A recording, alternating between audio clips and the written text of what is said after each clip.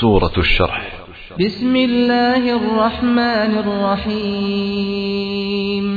Dengan menyebut nama Allah yang Maha Pemurah lagi Maha Penyayang. Alam nashrah laka sadraka wa wada'na 'anka wizraka alladhi anqadha dhahrak.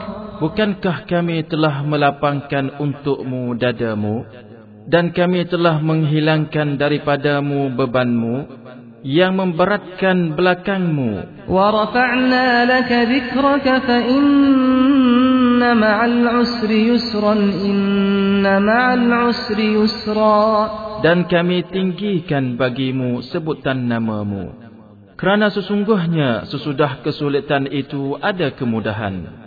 Sesungguhnya sesudah kesulitan itu ada kemudahan. فَإِذَا فَرَغْتَ فَانصَبْ وَإِلَى رَبِّكَ فَارْغَب. Maka apabila kamu telah selesai dari sesuatu urusan, kerjakanlah dengan sungguh-sungguh urusan yang lain, dan hanya kepada Tuhanmu lah hendaknya kamu berharap.